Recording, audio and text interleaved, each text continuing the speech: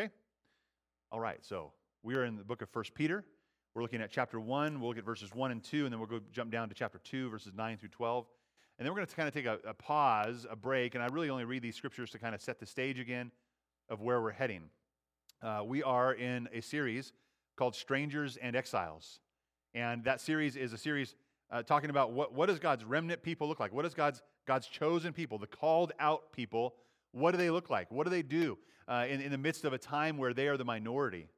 Last week, we really established the fact that who the called out ones were, right? And that they are God's chosen people. They are a people that God has selected for His own possession, that they would be His people, and that they would be different than the world. And last week, I really talked about this contrast that has started to creep in, or not started, but it's continuing and getting more drastic every day. You see this line where people and morality kind of blended pretty well together. People embraced the morality of the Scriptures, even though they might not have thought it was the Scripture. They looked a lot like what the Scriptures had. What was wrong was wrong. What was wrong in the Scriptures maybe was wrong to them. And what was right to them. But as culture continued to go forward, they started taking a different turn. Right? And they started pulling away from the morality of Scripture and what the Scriptures would tell us. And they chalked it up to basically whatever they wanted, but ultimately they wanted to follow their own desires and do what was right in their own mind. We see that in the book of Kings. They lived like there is no king, and they did whatever they wanted. And culture does that. Here's the problem. The church, because the culture and church were so close together, there was some ties that got kind of connected. And what's happened is as culture has moved and shifted, it has started to rip apart the fabric and foundation of the book. And some churches have said, well, maybe the book's not quite what it should be, and we're going to move to the side as well. And they've gone to a different direction. Well, that's not what God's Word says. God's Word is inerrant, it is perfect, it is pure, it is always true, and it's useful for everything that we need. It has everything that we need there. So we really need to embrace God's Word as God's Word and say, this is what we're going to believe. If it's changing, if this isn't relevant anymore, then why are we even here? Why are we even here? It can't feel good to come under the conviction of the Word of God preached or the Word of God sung if it really doesn't matter. But we are here because we believe the Word of God is true. And we're going to cling to it and long for it and be changed by it. But understand, as the called out ones, we are to be different than the world around us. I mentioned last week, as the called out ones, it is as though more and more apparent that we do not fit in. Amen is right. I am so glad that we don't fit in. I don't want to fit in. I want to love God. I want to love His Word. I want to do what He wants. I want my life and my family's life, our church's life, to exist as God has intended it to exist in His design. There's no other way to be more fruitful, to be more fulfilled, to be more joy-filled as well. So as we look at being the called out ones, I talked about it too, that the called out ones are called out from something, right? Called out from darkness and into His glorious light, or like the song said, it's day. We're called out of darkness and into light. There's a hope that we have in Christ. Pulled out of sin and into forgiveness, into freedom. And I talked about the idea of being foreigners, that as strangers and exiles, as those who are called out ones, that we are God's people, we are now strangers and exiles in the world, to the world. We walk about as we don't belong, we don't fit in. This isn't our culture, this isn't our religion, this is what we believe, and that's going to be very different. But the opposite is also true. If we don't belong to Christ and we belong to the world, then we are foreigners to the kingdom of God. We are strangers and exiles to God's kingdom. And friends, that is not a place that we should be. That is not a place that you want to remain. You don't want to be an enemy of God. You want to be a friend of God. You don't want to be a foreigner to God's kingdom. You want to be a citizen and co-heir with all the saints. God's chosen people, called out ones. So today, as we look at the called out, we're being called out. Today's title is Having Been Called Out. We're trying to look at how that, having been called out now, what our mindset should be in the midst of a godless culture. Right? We are all over in this world. The culture is crazy, whether it's in our community or not, in this nation or in this world. We are living in a time where the church is absolutely in stark contrast to the world around us. And we're trying to answer that question, how do we live in a world that's not our home? Well, the first thing is we set it up. Next week, we're going to really dive into 1 Peter and start going through that book. But today, I'm going to take a little hiatus away and look at some examples of the exiles and remnants in Scripture and the mindset they had to have in the midst of a world, living in the midst of a world that wasn't their home. How do I prepare my heart? How do I get ready? How do I approach my work? How do I approach school? How do I approach friendships and family? What do I take with me? What do I not? So that is today what we're going to look at, okay? Let's go ahead and pray, and we'll get into our word. God, thank you so much for this great day to come together to worship you. And God, we are thankful for your mercy and your grace. We're thankful that you've given us Jesus Christ, that he is the way, the truth, and the life, that all who believe in him would have life. We'd move from darkness and into light. We'd be citizens with all of the believers of God's kingdom. We thank you that you've given us that way.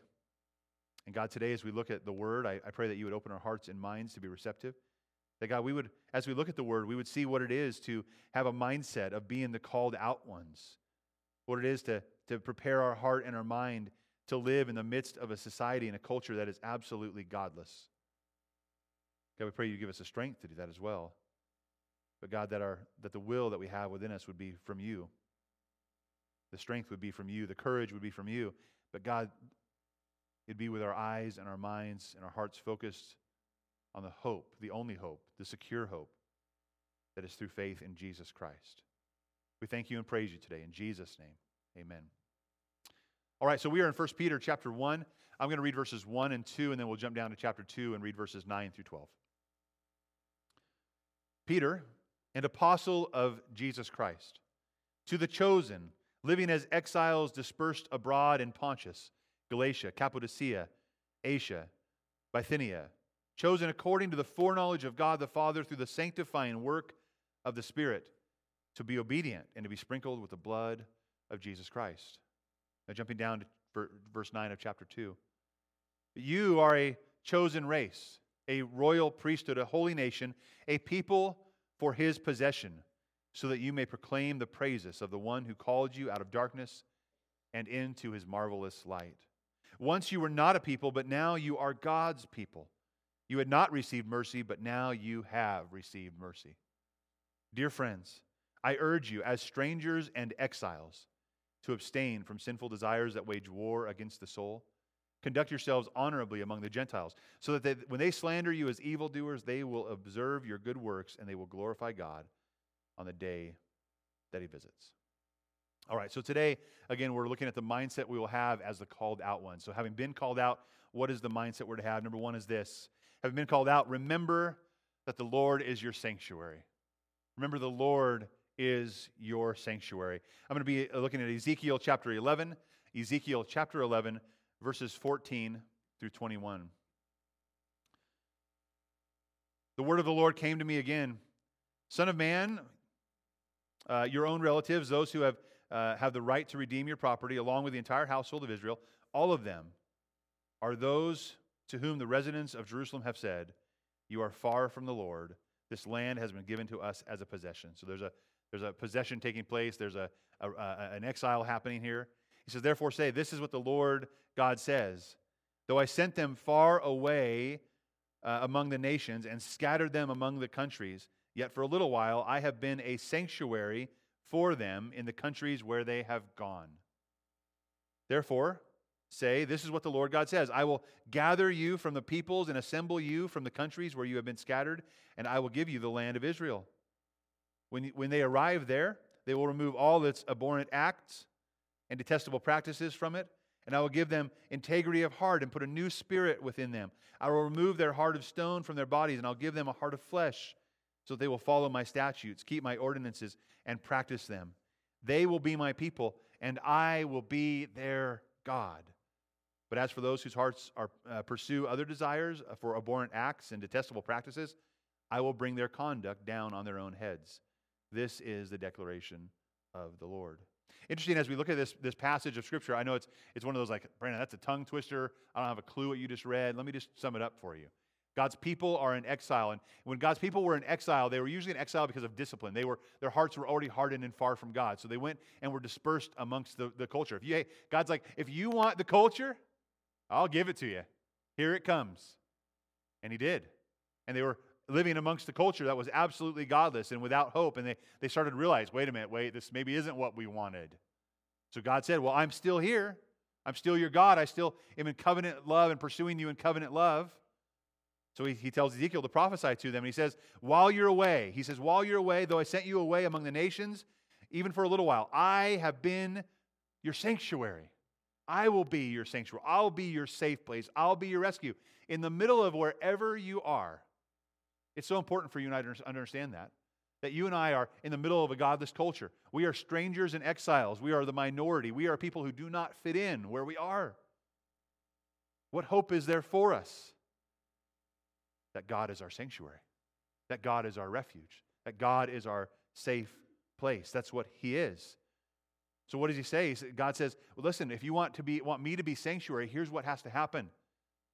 Remember, you were in Israel and you were my people, but you decided to go to the culture and do whatever you wanted. So I let you have the culture. So He says, if you want me to be sanctuary, those things, those little gods, those idols, those practices that you have been practicing for however long, those can no longer be your sanctuary. He says, when they arrive there, they will remove all its abhorrent acts, right? Those can't be the sanctuary, and detestable practices from it. I'll give them integrity of heart. So God says, I'm going to promise, I'm going to change your heart. I want your heart to beat for me. I want you to find safety and sanctuary in me. I'll put a new spirit within you. I'll remove your heart of stone and give you a heart of flesh, so you'll follow my statutes and keep my ordinances and practice them. They will be my people, and I will be their God. See, for God to be our sanctuary, He has to be our God. Something else cannot. So listen, I know it's tough in the middle of a society and culture that does not have anything to do and doesn't want anything to do with Jesus, doesn't want anything to do with repentance, doesn't want anything to do with humility or morality. We cannot go there. God is calling us out. He's calling us to be His people. He's calling us to call on Him as our God. And for Him, He has promised to be our sanctuary. So either the Lord or the sinful desires and godless culture will be our sanctuary. You have to ask the question, what is it? Which one is it for us? Is this sinful culture, godless culture, the sinful desires of my heart, is that my sanctuary? Is that where I find pleasure and fulfillment? Or do I find fulfillment in the hope of Jesus Christ? And have I made Him Lord? Is He my sanctuary? So having been called out, we fear and we trust that God, not others, are our people, our place of safety. Not others, right? Not only just sinful desires, but we don't put our hope in people.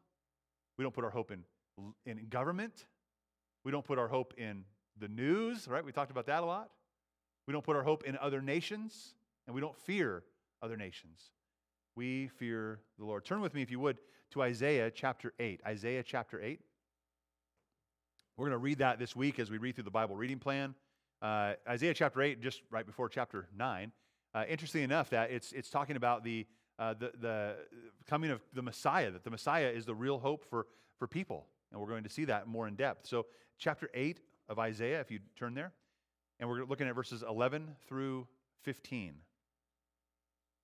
Isaiah is here. He's giving people a little bit of a pep talk. He's wanting them to know, because there's divided kingdom. There's Israel and there's Judah now, and Israel's about to get totally punished and wiped out by the Assyrians, right? And they're coming for them, and it's a really bad thing. And Judah's going to suffer as well. But Isaiah gives this pep talk to Judah, saying, "Listen, you're going to suffer, but you're not going to be destroyed." And in the middle of this suffering, in the middle of this persecution, in the middle of this godless culture that you're going to see all around you, in the middle of loss, here is the pep talk. It's essentially saying, don't let your mind and your heart wander from the Lord. So Isaiah chapter 8, verses 11 through 15. This is what the Lord said to me with great power to keep me from going the way of His people. Interesting right there, right? That should be a hook right there. How do I not go the way of these people? Here's the pep talk. Ready? Don't call everything a conspiracy that these people say is a conspiracy. Do not fear what they fear. Do not be terrified. You are to regard only the Lord of armies as holy. Only He should be feared. Only He should be held in awe. He will be a sanctuary. But for the two houses of Israel, He will be a stone to stumble over and a rock to trip over. and a trap and a snare to the inhabitants of Jerusalem. Many will stumble over these, and they will fall and be broken. They will be snared and be captured. What a pep talk. I mean, as I read that, I'm like, that's today. That's right now. Do not call everything a conspiracy. If you want to trust in God, if you want to keep from going the way of the world, do not call everything a conspiracy that these people say is a conspiracy. Do not fear what they fear. Do not be terrified. You to regard only the Lord of armies as holy. Only He should be feared. Only He should be held in awe. Listen, you and I should worry about our place with the Lord and not our place with our enemies. We get consumed, and Judah was too. Oh my goodness, I can't believe it. They're coming for us. We're going to be wiped out. I'm so scared. I can't believe this. They said they had this many people. No, they said they had this many horses. And the people are from within us are going to attack us. All these conspiracies.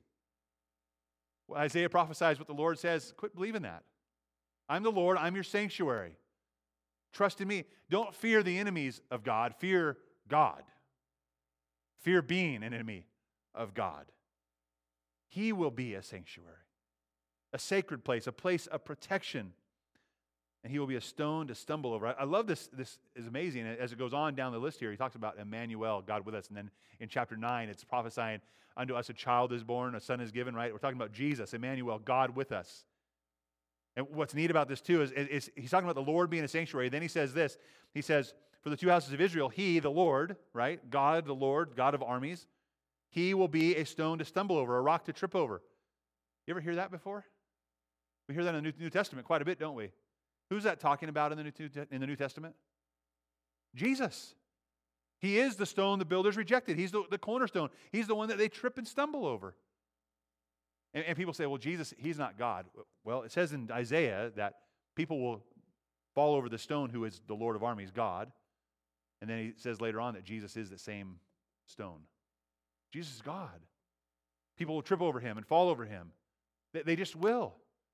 But you and I, who have expressed faith in Christ, we have Him as our cornerstone, as our firm foundation. He is our sanctuary. There's nowhere else to turn, so we will not fear what is around us. We will not buy into all the conspiracies around us. We will trust the Lord. We will trust the Lord. Don't stumble and let your heart and your mind wander away from the Lord as your sanctuary. He is our sanctuary. Number 2, having been called out, know that God is faithful. Know that God is faithful. For some of us, that's very difficult to do, right? Okay, we've been called out. I get that. I'm going to remember He's my sanctuary, He's my safe place. But not only that, He is faithful. He's continually faithful. I'm going to read a passage out of Ezekiel 37, 11. Ezekiel, you writing that down, Ezekiel 37, 11 to 14. He said to me, Son of man, these bones are the whole house of Israel. Look how they say, our bones are dried up and our hope has perished. We are cut off. You ever feel that way? Our bones are dried up, our hope has perished, and we're cut off. Listen, when we're living in a world that's not our home, when we're living amidst a culture that is godless and cares nothing about the things of God, that is exactly how we can feel. We can feel cut off. We can feel like there's no hope. This world keeps going downhill, and our bones are dried up. So He says, therefore prophesy and say to them, this is what the Lord God says. I am going to, here's what He's going to do. Here's what God is going to do for us. As the remnant, as those who feel cut off, who feel dried up, who feel like our hope has perished. I'm going to open your graves and bring you up from them, my people, and lead you into the land of Israel. You will know that I am the Lord, my people. When I open your graves and bring you up from them, I will put my Spirit in you, and you will live, and I will settle you in your own land. See, God is still calling us out as the people of God. The called out, the chosen people of God, the called out ones, a people for His own possession. He says, then you will know that I am the Lord. I have spoken, and I will do it. He's spoken. It's a promise. He'll do it. He's going to revive us. He's going to renew us. He's going to refresh us.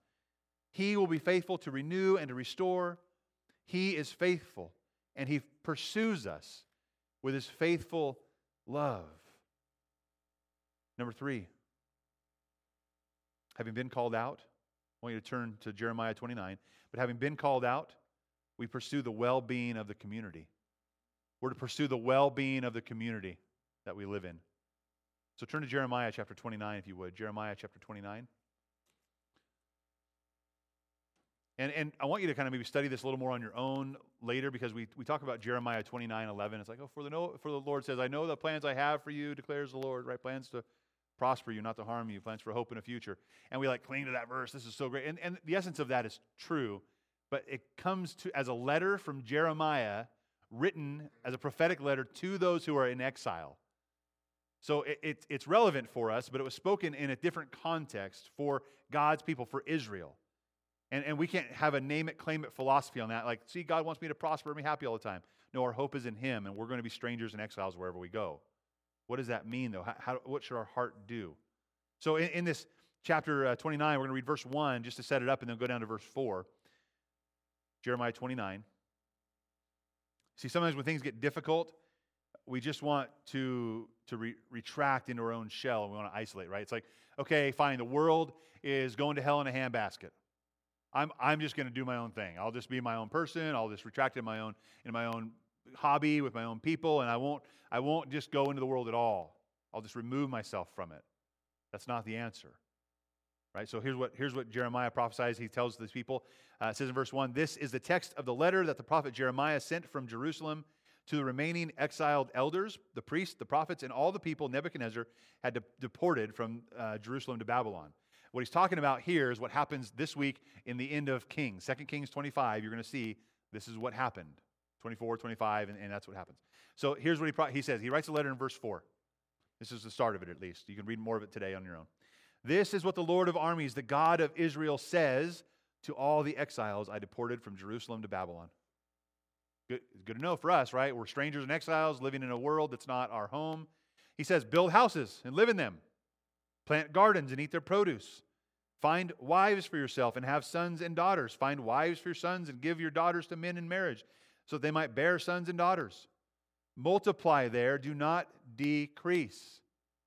Interesting, right? We'll stop there for a minute. We'll read verse 7 in a moment. But interesting to see that Jeremiah is saying, listen, you're there. You're probably going to be there for a while. Get used to the situation. But as you're there, don't decrease. You're still God's people. Wherever you are, he's not saying intermarry. He's not saying intermix. He's not saying take the culture upon yourself. He's already said clearly not to do that.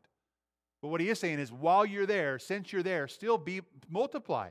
I want my people to multiply. I want my people to grow. I want it to be an influence in the culture. So yes, get married, have children, have them get married, and grow and multiply. Be an influence where you are. And then he says in verse 7, "Pursue the well-being of the city that I've deported you to." Wow. You mean pursue the well-being of the people who hate you? Of the people who are detestable and doing detestable things? That absolutely have no love for you and no love for God's people? Yeah, that's the people. Pursue the well-being of the city I've deported you to. Pray to the Lord on its behalf, the city's behalf, the community. For when it thrives, you will thrive. Interesting, huh? We're to be an influence on the community around us in a positive direction toward the Lord.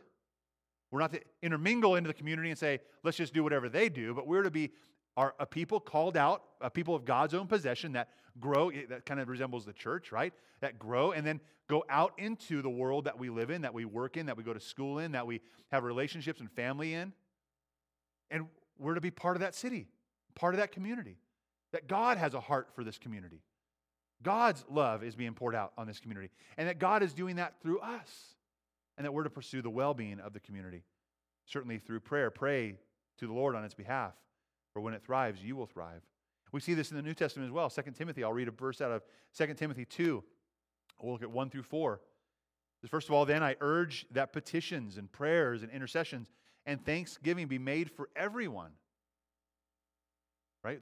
Seeking the well-being of the city, praying for the city, for kings and all those who are in authority, so that, what are we praying for? So that we may lead a tranquil and quiet life in all godliness and dignity. Not loud and obnoxious, right? We take a stand when we take a stand, but we do it in humility and compassion and grace.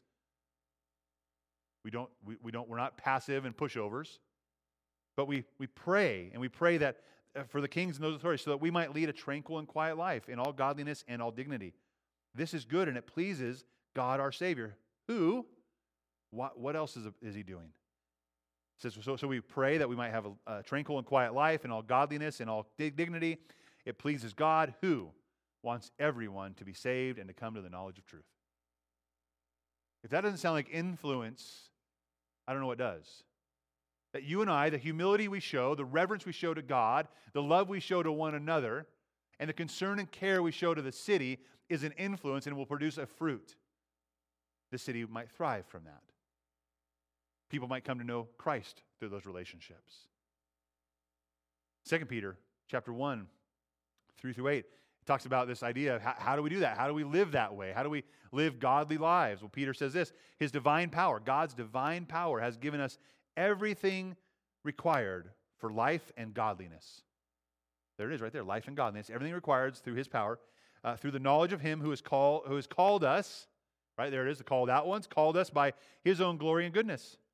By these, He has given us very great and precious promises, right? So that through them, the promises of God, you may share in the divine nature, escaping the corruption that is in the world because of evil desires. So there it is. It's saying I want to grow by His divine power in a life and godliness, so that through those gifts, through God's power, I might not become of the world. I'll be in the world, but I won't be of the world. For this reason, then, if that's what it takes to be in the world but not be of the world, make every effort to supplement to your faith with goodness, and goodness with knowledge, and knowledge with self-control, self-control with endurance, endurance with godliness, godliness with brotherly affection, and with brotherly affection with love. For if you and I, if we possess these qualities in increasing measure, they will keep you from being useless or unfruitful in the knowledge of our Lord Jesus Christ. So this is here, if you might have missed it. We want to grow in those things so that we can be a people who pursue the well-being of our community. That we can be a people who see a fruit in our lives and a fruit in the community around us, right? It says that if I grow in those things, and that's difficult for us to do, isn't it? We tend to take the lazy way out sometimes and just, I'll just go with the flow. No, we need to push against the flow and take a stand and let His divine power give us everything we need for a life in godliness, and add to those things and supplement to those things. And if we possess those things, then we will keep from being useless and unfruitful.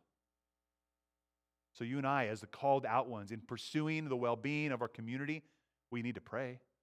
We need to set ourselves apart. We need to pray and say, listen, I want to see the best happen here. I want to take a stand. I want to influence. I want to be in relationships with the leadership, or with my boss, or with my family, or with my friends. I want to, in places of school or work, I want to have those relationships for the purposes of seeing the well-being of the community, for purposes of seeing the fruit of my growth in Christ. Draw others to faith in Christ. See, God wants us to be a people that are in the world but not of the world. And He wants our faith and Christian discipline to be useful and fruitful in our relationships, in our community. That's what we're to do. That's the mindset we're to have as exiles, as strangers and exiles. As having been the called out ones, we pursue the well-being of the community. Number 4, having been called out, we remain faithful. Remain faithful. I'm going to read out of Daniel. A lot of you know the story of Daniel, and maybe you don't, but this will be new to you. We have several different stories of Daniel, right? We have Daniel in the lion's den. We have Daniel, his friends, Shadrach, Meshach, and Abednego, right? Who went into the fiery furnace. You have Daniel who understood dreams and told the king the dreams he was having, and interpreted them for him. We have Daniel who and his friends who came and said, we don't eat that way. We're not going to eat that stuff, so we're not going to compromise our faith. And we're going to look at that story today just briefly. So you have this exile that's happened, and Daniel and his friends have been taken into captivity into Babylon. And then the king had ordered, he wanted some young men, capable men to serve in his kingdom. So Daniel, Shadrach, and Meshach, and Abednego, or before that they were someone else, they came and they were chosen to be part of this. So in verse 5 of Daniel 1, it says, the king assigned them daily provisions from the royal food and from the wine that he drank. They were to be trained for 3 years, and at the end of that time, they were to attend the king. So again, being trained in the king's service. They're in exile. They've been drafted into an ungodly king's service. Among them, from the Judaites, were Daniel, Hananiah, Mishael, and Azariah. The chief eunuch gave them the names. He gave the names. He gave the name Belteshazzar to Daniel, Shadrach to Hananiah, Meshach to Mishael, and Abednego to Azariah. Daniel determined. Now here's the deal. You're living in exile. You're outside of your own culture and world. The norms that you are used to don't fly anymore. And you're being told to do something different. What do? Having been called out, we remained faithful to God. Daniel determined that he would not defile himself with the king's food or with the wine that he drank. So he asked permission from the chief eunuch not to defile himself. Now God had granted Daniel kindness and compassion from the chief eunuch, yet he still said to Daniel, I fear my lord the king, who has assigned your food and your drink. What if he sees your faces looking thinner than the other young men your age? You would endanger my life with the king. So Daniel said to the guard, whom the chief eunuch had assigned to Daniel, Hananiah, Mishael, and Azariah, please test your servants for 10 days. Let us be given vegetables to eat and water to drink. Then examine our appearance and the appearance of the young men who are eating the king's food, and deal with your servants based on what you see. So he makes a deal. This is what we want to do. Test us. He agreed with them and tested for 10 days. At the end of the 10 days, they looked better and healthier than all the young men that were eating the king's food. What'd they do, though? They stayed true and faithful to God. Much of Daniel is about that. They would not bow down. They would not stop praying. They would not compromise. You and I need to learn a lesson there, to not compromise. We should not look or behave like the world. And I want us to understand something. If you and I are living as exiles and strangers, here is the real tough part, this faithfulness. Because we know, God said this. God promised this. But I live in a world of reality. That's our excuses. That's our reasoning. This is real life right here. And this is just the words on paper. No, this is God's words on paper. And God's words that is going into our heart to be effective, to change us and transform us and to live in a way that He wants us to live. And the question we have to answer is, are we going to say God is right, or are we going to say the culture is right? This has never changed. Culture has always changed. And what we have done as strangers and exiles, I'm included in this too. You and I have done this. We have seen society change, probably in a way that God would say, no, that's not the way to do it. And we're like, well, it's okay. It's okay to embrace that. It's okay to be okay with that. And it is in our face today. I remember I said that it was really close a while ago, and then we've done this now. Right? There's a stark contrast. And you might be one of those people, and I've been there before, where you're in that place and you're facing that difficult place because you have friends that don't believe certain things about Scripture to be true, and you're like, well, they're good people. They go with the flow. They give money to charity. They serve. They care for people. How can what they're doing be wrong? Or how can I judge them in that way? I'm just gonna be okay with that. And it's a slippery, slow fade, isn't it? And we find ourselves reasoning out why we don't remain faithful to God. That's at the end of the day what's really happening, isn't it? That we're making excuses for why we're not going to believe or be faithful to God. And it's tough because we don't have God to answer to right now. We do, but not face to face, where we have our friends to answer to. We have society to answer to. We have the government to answer to. We have reporters to answer to. We have our family to answer to. Are you going to take a stand and be faithful, or are you going to compromise your faith? This is probably the biggest problem among the church, especially in America today. They don't want to live as strangers and exiles. So they decide we will embrace whatever the world is doing and call it good. Churches are doing this. And I don't even want to call them churches because they aren't faithful, God-centered churches. We're just going to accept all things, always, whatever comes down the pike. That's how we're going to live because we want to be nice to the culture around us. That's not pursuing the best for the culture, the well-being of the culture. That's compromising our faith. That's not being strangers and exiles. That's becoming foreigners of God and friends to the world. God says, don't be a friend of the world. Be my friend. I'm the one who died for you. I'm the one who gave you an eternal hope through Christ Jesus. The world didn't do that. Those sinful ways of the world will not save you. They will draw you away from Christ. So for you and I, we have to set ourselves apart. We have to take a stand. We have to remain faithful to God, even in the hard times, even if it might cost you your job, even if it might cost you your relationship, even if it might cost you your life. It's happening all over the world. Followers of Christ are losing their lives daily because they have chosen to live as strangers and exiles and to remain faithful to God. Turn with me to the book of Joshua, kind of in the middle of the Old Testament, before Psalms, Joshua, Judges, before this, before 1st, 2nd Samuel and Kings.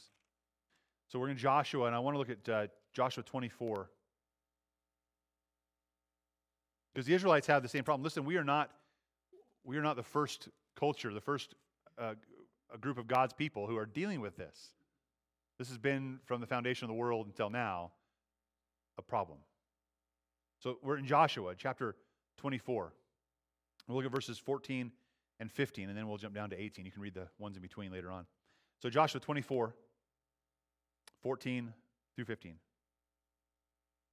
He says, Fear the Lord and worship Him in sincerity and truth.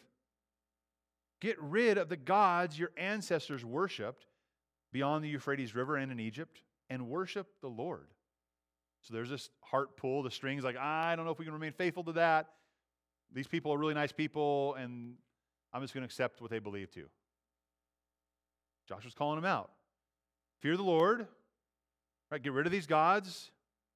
He says, but if it doesn't please you, here, this is the truth to our heart right now.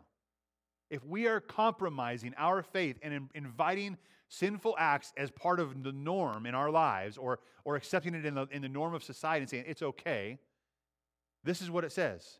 If it doesn't, it says it doesn't please us to worship God. It doesn't please us to embrace Him then in His ways. If it doesn't please you to worship the Lord, choose for yourselves today. Which will you worship? The gods your ancestors worshiped beyond the Euphrates, or the God of the Amorites in the land you're now living? What does Joshua say, though? Famous verse. As for me and my family, we will worship the Lord. There's a choice for you and I to make every day.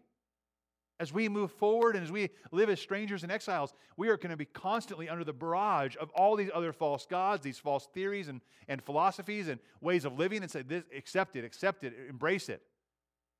Make it pleasing to you to embrace these things. Joshua's saying, if it's pleasing to you to worship that, then worship that. But that's not worshiping God. Otherwise, worship God.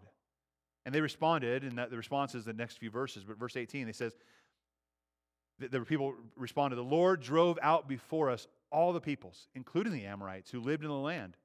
We too will worship the Lord because He is our God. We're called out as the called out ones. We need to be faithful to God and choose who we will serve. A little story. Yesterday we went to the nursery over by Spring Hill Nursery. There you go. Looking for some soil stuff, or maybe the day before. And we took our kids with us, and we're walking around looking at the plants, and there's all these little yard ornaments, aren't there? And there's one little section that has like Buddha, naked person, Buddha. I mean, it's like this whole little shrine of little gods, right? And my kids are like, this is kind of funny. What is this? That guy looks strange. Talking about a Buddha that looks like this squished, right? And I said, I was like, let's talk. We got to talk about this. I'm the pastor dad. I got to talk about it, right? So I'm like, hey, come here, listen. That is actually someone's God. You're like, what? No. That's a person that used to live, and they believe they had some good teaching, so they made a figure out of him, and it's their God. That's what they put in their house and around their place to worship and to pray to. And I said, listen, kids, understand that human beings have created with their own hands this rock god. My kids, Bailey's like, that's silly. Yeah. When are we worshiping gods that we create with our own hands? When did we exchange the immortal God for gods that are creatures that we created? That's what we're doing. When we're not faithful to God, we're moving towards the gods that we created, the pleasures that we desire. And that's what we worship. As strangers and exiles, we must remain faithful. You see, the world has done this great exchange. They've exchanged the truth of God for what? A lie. A lie. And they've worshiped and served created things rather than the Creator who is to be forever praised. Amen. That's who we are to worship. That's who the remnants are to worship. That's who the called out ones are to worship. Even when it's tough. Even when your family or friends or the people that you see around you or your political sway or your party says otherwise. We are to worship God and be faithful to Him alone. Finally, having been called out, number 5, we are to persevere. We're to persevere. I'm going to read a passage out of Haggai chapter 2.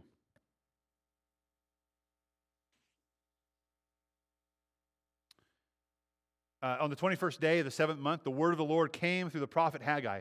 Speak to Zerubbabel, son of Shealtiel, governor of Judah, to the high priest Joshua, son of Jehozadak. Oh, man, speed and confidence here. The high priest Joshua, son of Jehozadak. There we go. And to the remnant people. So he's saying, speak to my remnant. Speak to the strangers and exiles. Speak to them. Who is left among you who saw this house in its former glory? How does it look to you now? Doesn't it seem to you like nothing in comparison? What's he saying? Man, you remember the good old days? You remember when this was different? You remember when society wasn't so crazy? I remember those days. I mean, I have conversations with my dad about that. I still remember those days. 30, 40 years ago, it seems like it was just yesterday, right? Things weren't as bad as they are now, but they were still bad. And 50 years ago before that, it was even better. They were dealing with it then, too. It's like, remember those times when this was right and all things were good? Even so. So what does it say? He's saying, I'm telling you the remnant, it's not like it used to be. Even so, be strong, Zerubbabel. This is the Lord's declaration. Be strong, Joshua, high priest. Be strong, all you people of the land. What's it saying? Stand firm, be strong, persevere. This is the Lord's declaration. Work, for I am with you, the declaration of the Lord. This is a promise I made to you when you came out of Egypt, and my spirit is present among you. Don't be afraid. God says, I'm still with you. Take a stand, be strong, don't be afraid. And why? Because God's still doing something. We persevere because we know there's an eternal hope. There's going to be a restoration. There's going to be a redemption that's offered to us. He says, once more in a little while, I'm going to shake the heavens of the earth, and the sea and the dry land. I will shake all the nations so that all the treasures of all the nations will come, and I will fill this house with glory, says the Lord of armies. The silver and gold belong to me. This is the declaration of the Lord of armies. The final glory of this house will be greater than the first. Isn't that great? What a wonderful promise. We're like, I want the good old days, man. If you could only remember what it was like and how it was then, it was nothing like today. Well, tomorrow, what's coming is going to be greater than what we've ever experienced, ever. As the people of God, as the called out ones, God's chosen people, a people for His own possession. He said, I will provide peace in this place. We persevere. He says, persevere because I'm doing something. Even though it's tough, even through tough times, I am doing something. James, turn to the book of James, last one to turn to here. James chapter 1. Right after Hebrews, just before the very end of the Bible. It says James chapter 1. He's writing this to his friends, but he says, James, I'm a servant of God, to the Lord Jesus Christ. I'm writing to the 12 tribes dispersed abroad. He says, listen, you're remnants, you're all over the place, you're strangers and exiles. I hope you're doing well. Here you go. He says this to them. Consider it a great joy, my brothers and sisters, whenever you experience various trials, because you know that the testing of your faith produces endurance. And let endurance have its full effect, so that you might be mature and complete, lacking nothing. You know what he's saying is like hardships are going to come. Trials are going to come. And James exhorts us to consider it great joy because that's our opportunity to stand. That's our opportunity to persevere. And that's our opportunity to grow in our faith. As I taught James, and I speak about this verse a lot, trials, struggles, persecutions, what we're experiencing now as a minority, as people who don't fit in to a culture that is godless, it is the gym for our faith. We are to be working out through trials and through tribulation, through struggles and persecution. It is how we grow in our faith, because the testing of our faith produces endurance. And let endurance be strong, be vigilant, be courageous, have its full effect so you might be mature and complete, lacking nothing. Well, how do we keep that mindset? How do we persevere? Well, it goes back to understanding as we've been called out, having been called out, that God is faithful. God is still faithful through it all. My final verse today is an exhortation out of Lamentations. It says, because of the Lord's faithful love, we do not perish. For His mercies never end. They are new every morning. Great is your faithfulness. I say, the Lord is my portion. Therefore, I will put my hope in Him. Amen. So listen, we have been called out. And having been called out, we have to have this mindset that we are still God's people. We are to remain faithful no matter where we are. And know that as we remain faithful, He is also always faithful. And He will always provide. And there's no one greater to serve. No one else we should worship. No one else we should cling to. So we should stand strong in our faith and be the influence that He wants us to be wherever we are. He is going to be faithful through it. Amen? All right, would you stand with me as we pray?